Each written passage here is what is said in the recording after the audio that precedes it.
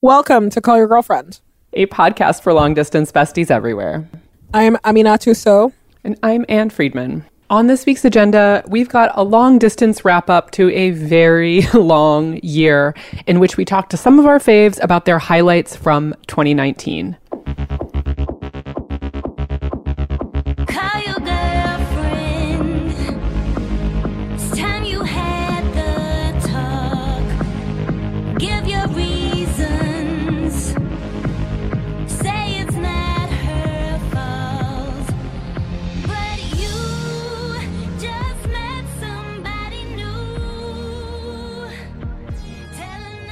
Okay, so you know that end of the year, like the last month for sure, but definitely the last 2 weeks when all you want to do is check in with your loved ones and especially if they're far away, get a read on how they're feeling about their year and how they're feeling going into the new one.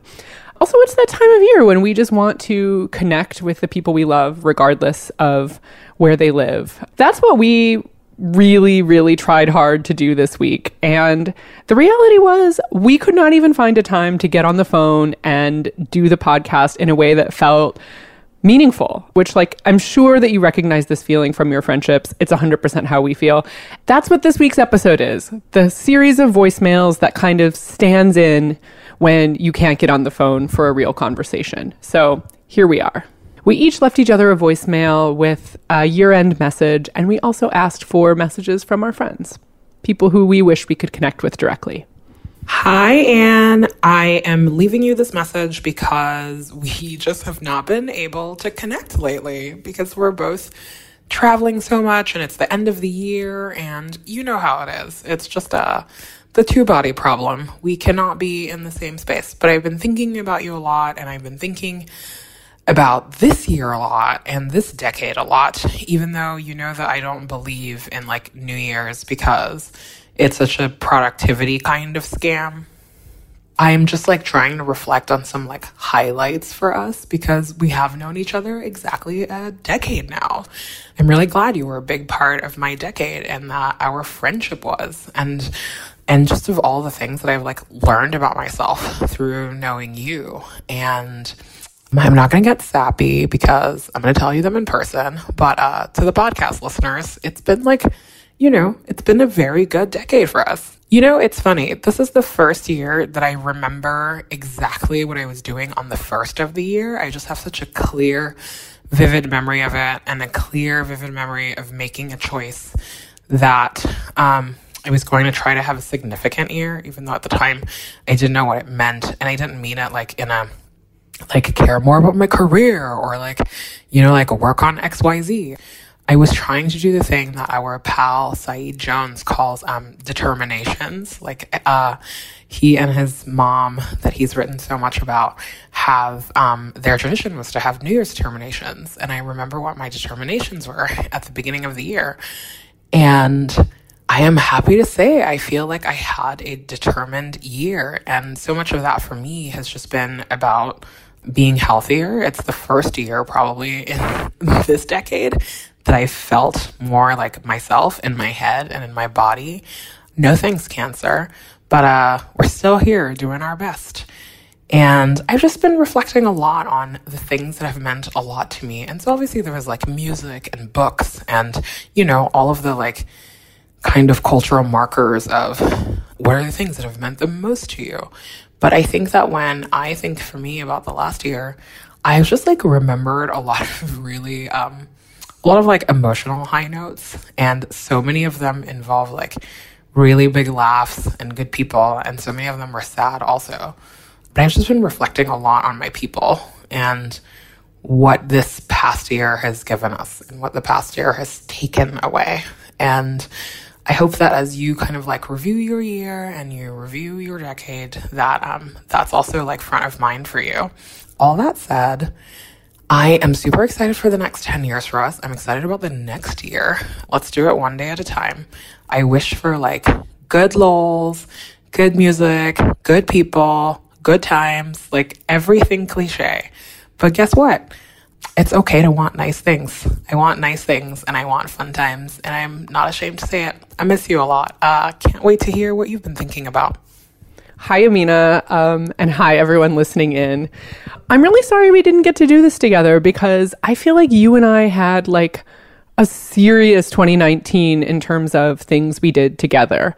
I mean, I know everyone who's listening to this knows that we wrote a book together this year, but it's really interesting to sit and reflect on it as this like truly months-long process where we were not just close friends, but we were the deepest kind of intellectual collaborators, like literally in each other's private documents, like changing each other's words, having to talk about things that were really, really difficult again and again and again.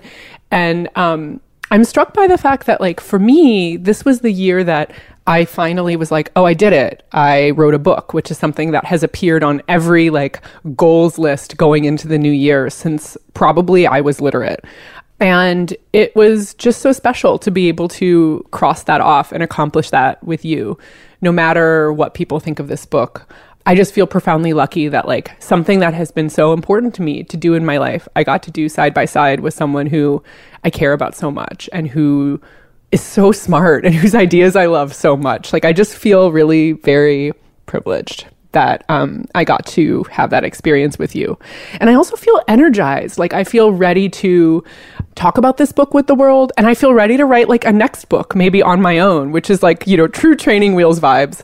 And I know everyone listening to this has not written a book with their friend, but I think that it is a rare and special thing when you get to have a watershed life moment, you know, something you've really known you've wanted to do for a long time and get to do it side by side with someone you love. You just have that memory in a different way because you've experienced it together. Anyway, so that is really just like the dominant experience of my 2019. It affected how I read things. Everything I read was amazing this year. But two reading experiences stand out. Rereading Octavia Butler's Parable of the Sower and Parable of the Talents, which are really books about resilience and about being someone who is actively marginalized and out of power and really having this well of confidence in yourself that you can return to again and again, even when you have your doubts about the exact path forward or the exact how, the why and like the sureness of yourself and your values and goals. Like, that is what that character really represents to me. And so diving into that world that Octavia Butler created was so powerful for me this year. I loved that. And I think it was important that it came at this stage of this presidency for me, when I am feeling like a little bit of despair about the positive impact of showing up in the streets and the practical results of calling my members of Congress who, based on the city I live in, are already in pretty much agreement with me. And I think that I really don't want to lose that sense of urgency that I felt right after Trump was elected about staying engaged and pushing through the fact that it just feels like a relentless mudslide of shit. and continuing to understand that even if all of these little actions that I undertake don't have a result, it's still worthwhile to keep trying. So anyway, so those books helped me do that. The other thing that I really loved this year and couldn't stop thinking about was the Last Bohemians podcast, which is interviews with predominantly older women who are living in the UK, women who were like radicals and artists and considered quite avant-garde when they were younger, reflecting on their youth and kind of the ways the culture has and hasn't caught up to where they've always been. And I love this show for a number of reasons. I've listened to it multiple times, truly. I love the way that you can get this sort of 30,000 foot view on the many kinds of lives that a woman can have. I think that that's often been a privilege only afforded to men in the past, where we can sort of say, wow, look how ahead of their day they were way back when. And let's consider the whole impact of everything they've been present for to change and to witness. That's what this show really did for me. And it made me realize how hungry I am for just more insights, more wisdom, more stories from women who are in their 60s through their 90s. So I'm going to seek out more of that next year. I really love The Last Bohemians and I want to recommend it. The other thing that sticks with me from this year, and it's funny, it's a little bit self-indulgent, but it has to do with the power of words again. Nick Quah, who's a writer who writes about podcasts for Vulture, in a roundup this year, described Call Your Girlfriend as an audio zine. And I can't stop thinking about how appropriate that feels and how funny it is that we have never embraced that terminology ourselves. Because when a stranger asks me about our podcast, I say something like, it's a feminist chat show. Or I say, like, it's a chat show, but we also do lots of great interviews. And it's kind of hard to find the language for this mix of professionalism and DIY-ness that we've got going on and that we've cultivated all these years. And when I saw that term zine, I was just like, yes, it is exactly what we're doing. That is what our independent little podcast project is all about. So I want to thank Nick, and I want to just say that has helped me put some words to this like project that we are making together.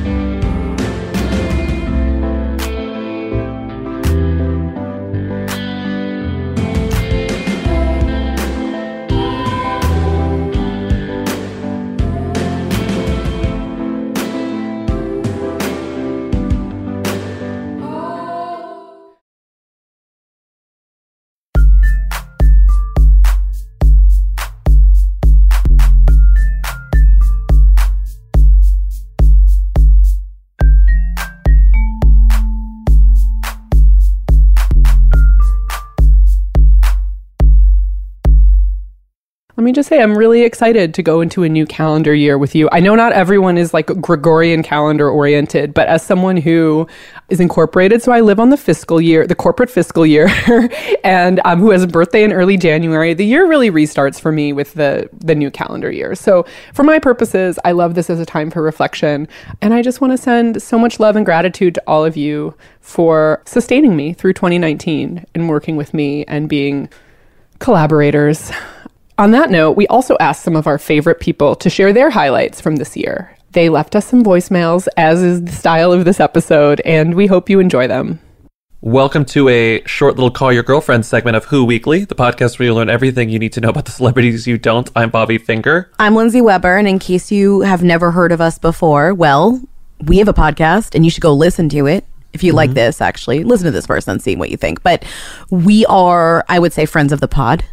Right. The only reason we have a pod is because Amina supported us. Yeah, and said, make a pod. Do a pod. What's the big deal? Do a pod. Because of Amina's confidence in us. So today we're going to help Call Your Girlfriend close out 2019 by talking about 3 celebrities who have graduated, a term that we invented. It's a terrible term that means they've gone from who to them over the past year. The way we're going to talk about this, it's very scientific. It's not. We have a call-in show on Friday, so we get a lot of calls. We have a number, 619 Who Them, and people call in and they ask about celebrities who they don't know a lot about. And we've been doing this for almost 4 years. Oh, boy. So isn't that crazy? Oh, boy. So over the years, we've seen people go from who to them. I think most notably in our tenure, Cardi B is a big one. But three people have gone from who to them this year, and we've noticed it because we used to get a lot of calls about them, and now we don't. Let's just start with number 1, who to them, Lizzo. I would say we were getting calls about her very, very earlier this year. Who is she? Where'd she come from? And the answer was, she's been around for a long time. She's making music for a long time, but she might break through this year. That's the real question, right? Yeah, and then she did it. And the most interesting thing about Lizzo's career this year, her 2019, which has been written about to death, is that she mostly became famous based on stuff that's old, which is sort of a fascinating way in the realm of pop music. Well, we usually say about people, hey, you missed their best stuff, or hey, I've known about them for so long and remember the old stuff and whatever. And for this case, because of the nature of streaming music, I think, when she came out and she said, here I am, and her song started catching on, it didn't matter how old they were. It didn't matter that these songs had come out 4 years ago because we were hearing them now. They were being featured in TikToks, they were being featured on Twitter and all this stuff, and people were enjoying them. And some of the, crazy people like us were like, wait, but these are old songs. But who the hell cares? Who cares? Right. My favorite thing that artists do sometimes is when they do the thing where Lizzo did it a lot, but they put the old songs that are hitting on the current streaming albums so that they're part of the new albums, and they can say that this album is getting streams just because they put the old stuff on it suddenly. You know what I mean? Right. But that's tough. She sort of changed the game. I love it. she did change the game, but it also just showed when we were talking about this maybe last year that singles are more important than albums. This just continues to be the case. And not only are singles more important than albums or just songs released randomly, singles that are older more important than albums. Old songs from nowhere. Who knows? Songs that get on TikTok, songs that get, reused for different parts of culture. I guess what was interesting to me is I'm very curious about Lizzo in terms of kind of she's reaching her like peak fame right now, 2019, great year for her. But I wonder how it feels for her kind of having her most popular work be stuff that she made so long ago. That would be frustrating for me. I think it would be initially frustrating because it's like I've been doing this for so long and you're just now discovering me. Right. But it's gotta be pretty gratifying because it would almost be more annoying to release a new catalog of music and then have your old stuff be completely ignored. Where it's like, God, now I did all this stuff that I'm really proud of and you don't even listen to it.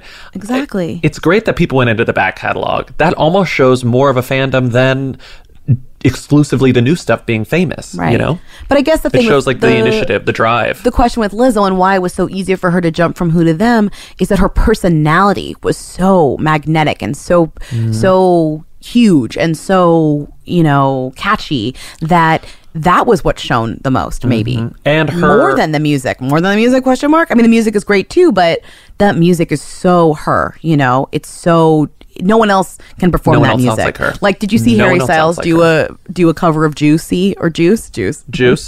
Did you see that? No, I didn't see that. Like, it's fine. That's amazing. But no one else can, perform that song the way that she does. And also, she was a meme. She was that bye bitch meme before she got huge, which is really fun. She just has like an understanding of how to operate on Twitter, sometimes to her detriment, but overall to her benefit, that you can see other celebrities copying too, which is another true hallmark of themdom. People are copying what you are doing because they see it You're a working for you. trendmaker. Okay, who's next on our list of... Which Billie do we start with? Billie Porter or Billie Eilish? Two Billies. Which is so funny about these two Billies is that they're very different. Very different Billies. Opposite. Early career Billie, late career Billie.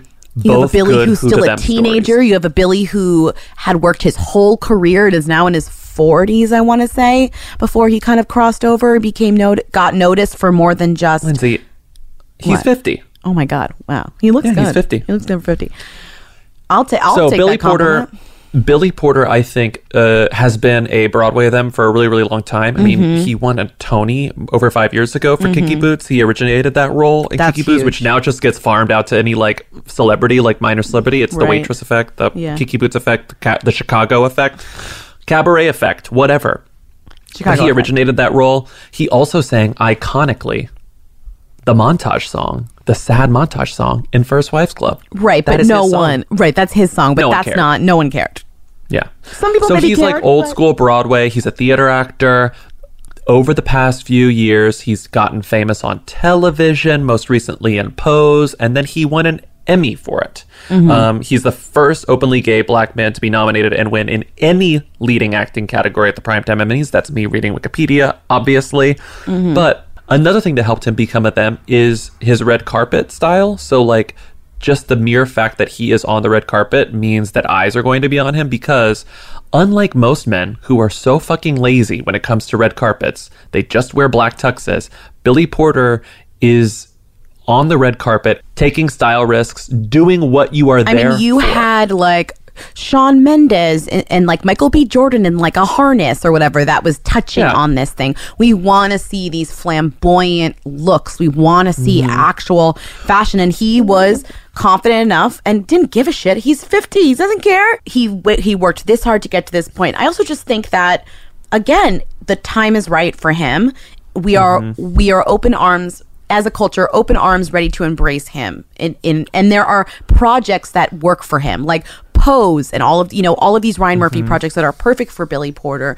I think everything just came together at the right place, right time. I do. Yeah, and I think finally, television, specifically television, more and more movies, but like television sort of on the forefront of this. Yes. They're making more roles for middle-aged women. Oh, wow. They have roles for middle-aged gay black men in a way that like probably weren't possible in the 90s. Billie Porter was closeted publicly for a long time because he was told it would ruin his career. And now he's openly gay and he's starring in a show about trans people on television, and he won an Emmy for it. Right. So there's a lot. This has a lot to do with the greater trends of television, the television boom, that we have more space for TV, that we have all these streaming channels, that there's money being poured into making TV shows that would have never been made really in the past. Yeah. So there's so much here that pulls you from who to them. Yeah.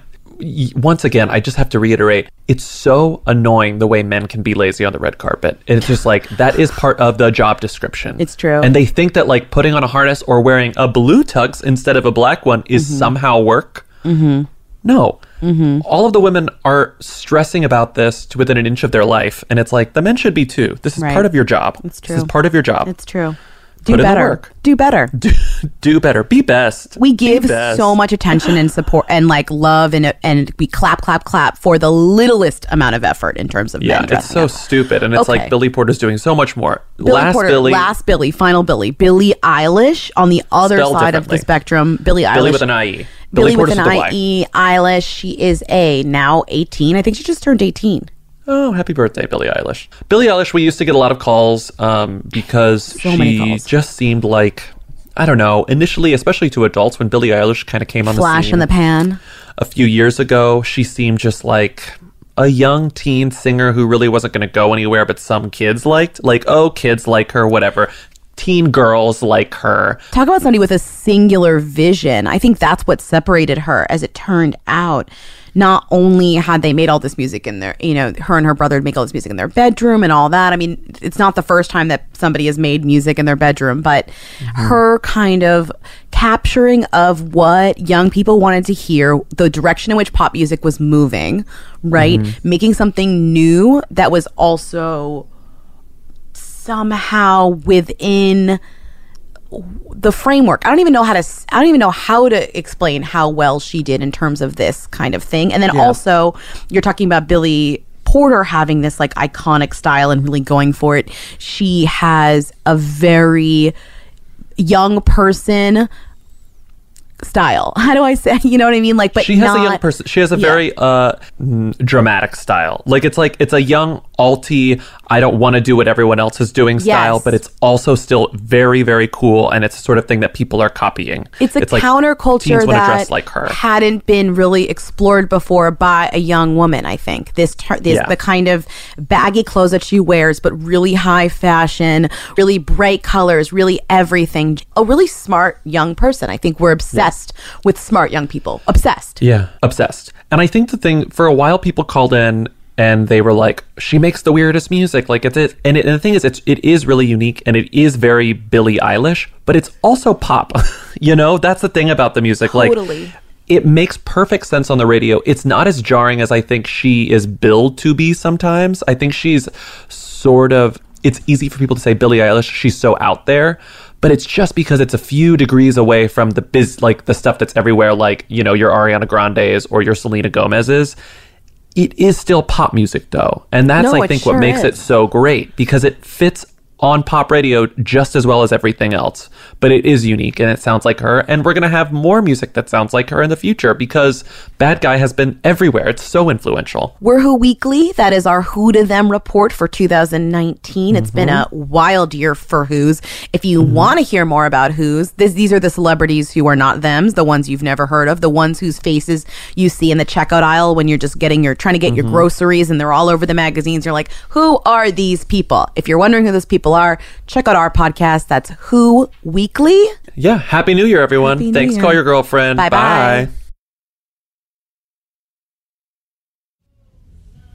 Hi, Call Your Girlfriend listeners. This is Emma Straub, novelist and owner of Books Are Magic, an independent bookstore in Cobble Hill, Brooklyn. And I am here to tell you all about some of my very favorite books of the year, because I think that you would like them too. So the first one is a memoir called Good Talk by a writer named Mira Jacob. And it's a graphic memoir, which means that Mira is one of those doubly talented people. So she wrote all the words and drew all the pictures. And it's really a series of conversations between Mira and her son, between Mira and her parents, between Mira and her husband, between Mira and her friends. And it's about what it feels like to be a parent to be in interracial marriage, to be a human in the age of Trump. It's really fabulous, and I think you would love it. Another book that I think you would all really enjoy is Fleabag, The Scriptures by Phoebe Waller-Bridge. It looks like a Bible, and it's all of the scripts for Fleabag. You've already watched all the episodes, and you have already fallen in love with the hot priest, and now you can actually just buy the book and read it and see what a genius Phoebe Waller-Bridge is in your very own house without even turning on the television. I have some poems to recommend also, because even if you read poems every day, you could probably stand to read more poems. There are 3 collections of poems in particular that I want to recommend. The first is a book called Odes to Lithium by a writer named Shira Ehrlichman, who is a bookseller here at Books Are Magic, but she is a permanent genius out in the world. And the book is all about lithium. It's about mental health. It's about being a human and her brain. And her brain is worthy of your time for sure. So you should pick that up. Another book of poems that I think you should read is called Hybrida by a poet named Tina Chang. And it's a book of poems about what it feels like to be a parent in 2019, but more specifically, the non-Black parent of a Black child in 2019. And the poems are beautiful and full of hope and fear, and it's a very moving book, and I think that you would love it. And then the last book of poems that I'm going to recommend is called An American Sunrise by Joy Harjo, who is now our Poet Laureate of the United States. Thank God that that's something that Donald Trump can't take away from us, that we have a Poet Laureate. So Joy Harjo, I recommend that you look up photos of her, because you will see her holding a saxophone, which is amazing. And you will also see her sitting on Oprah's couch out on Oprah's lawn, which is also amazing. And then after you do all that, you should just read her poems. This book, it's a new book that's really about her tribal history and the land. And it's incredibly moving, and I think you'd love it. Okay, so moving on to some fiction that I loved this year. So Mary H.K. Choi is just one of the greatest. I believe she's a friend of the pod, as they say. Maybe they don't say that. I believe she's a girlfriend. She's one of our girlfriends here at Books Are Magic, and one of Call Your Girlfriend's girlfriends as well. But Permanent Record, I just gobbled up. If you haven't read it yet, it's in this sort of in-between zone that is called New Adult, I believe, which means that it's sort of straddling the YA adult fiction line, because it's about young people who are not children, but they're, sort of in the like college zone. And these 2 characters, the boy works overnight at a bodega in New York City, and the main girl character is a pop star, sort of like Ariana Grande. And it's about their relationship and their relationships with their families, their relationships with their friends, and sort of, fame, Instagram, all that good, juicy stuff. But really, it's just about human beings. And Mary's a beautiful writer, and I loved every page. Speaking of beautiful writers where I loved every page. Okay, so Jia Tolentino. You already love Jia Tolentino. You probably have already bought 6 copies of Trick Mirror, her collection of essays, but maybe you haven't. Maybe you haven't. In which case, what are you doing? You need Jia. So if you don't read her essays in The New Yorker, you really should start. Jia is going to guide us all out of idiocy, one essay at a time, whether she's talking about growing up going to the church, whether she's talking about drugs, whether she's talking about the internet, whether she's talking about all of those things in one essay. Jia Tolentino will save us all. So buy Trick Mirror. Another book that will save you, possibly, is In the Dream House. a memoir by Carmen Maria Machado, is about the sort of domestic abuse that isn't written about a lot, which is in two ways. Number one, it's a queer relationship. It's about Carmen and her girlfriend, and it's about sort of abuse that comes, without leaving fingerprints. And it's inventive and astonishing, like everything Carmen writes. But I also think that this one really is going to help a lot of people recognize red flags in their own relationships or in their friends' relationships, and really could be a lifeline for a lot of people. What else? So here's another graphic book. So Rainbow Rowell is one of my faves, maybe one of your faves too. And you may know her as the author of Fangirl and Carry On and all these things. But this year, Rainbow also wrote a graphic novel called Pumpkinheads, which is a totally sweet teen romance that takes place literally in a pumpkin patch. It's two teenagers who work together in the pumpkin patch. And I can't say enough things about it. I was having a bad day. And then I read the whole thing cover to cover, and I felt so much better. So let that be a balm to you as well. So this is another memoir. So The Yellow House by Sarah Broom. This one just won the National Book Award for nonfiction.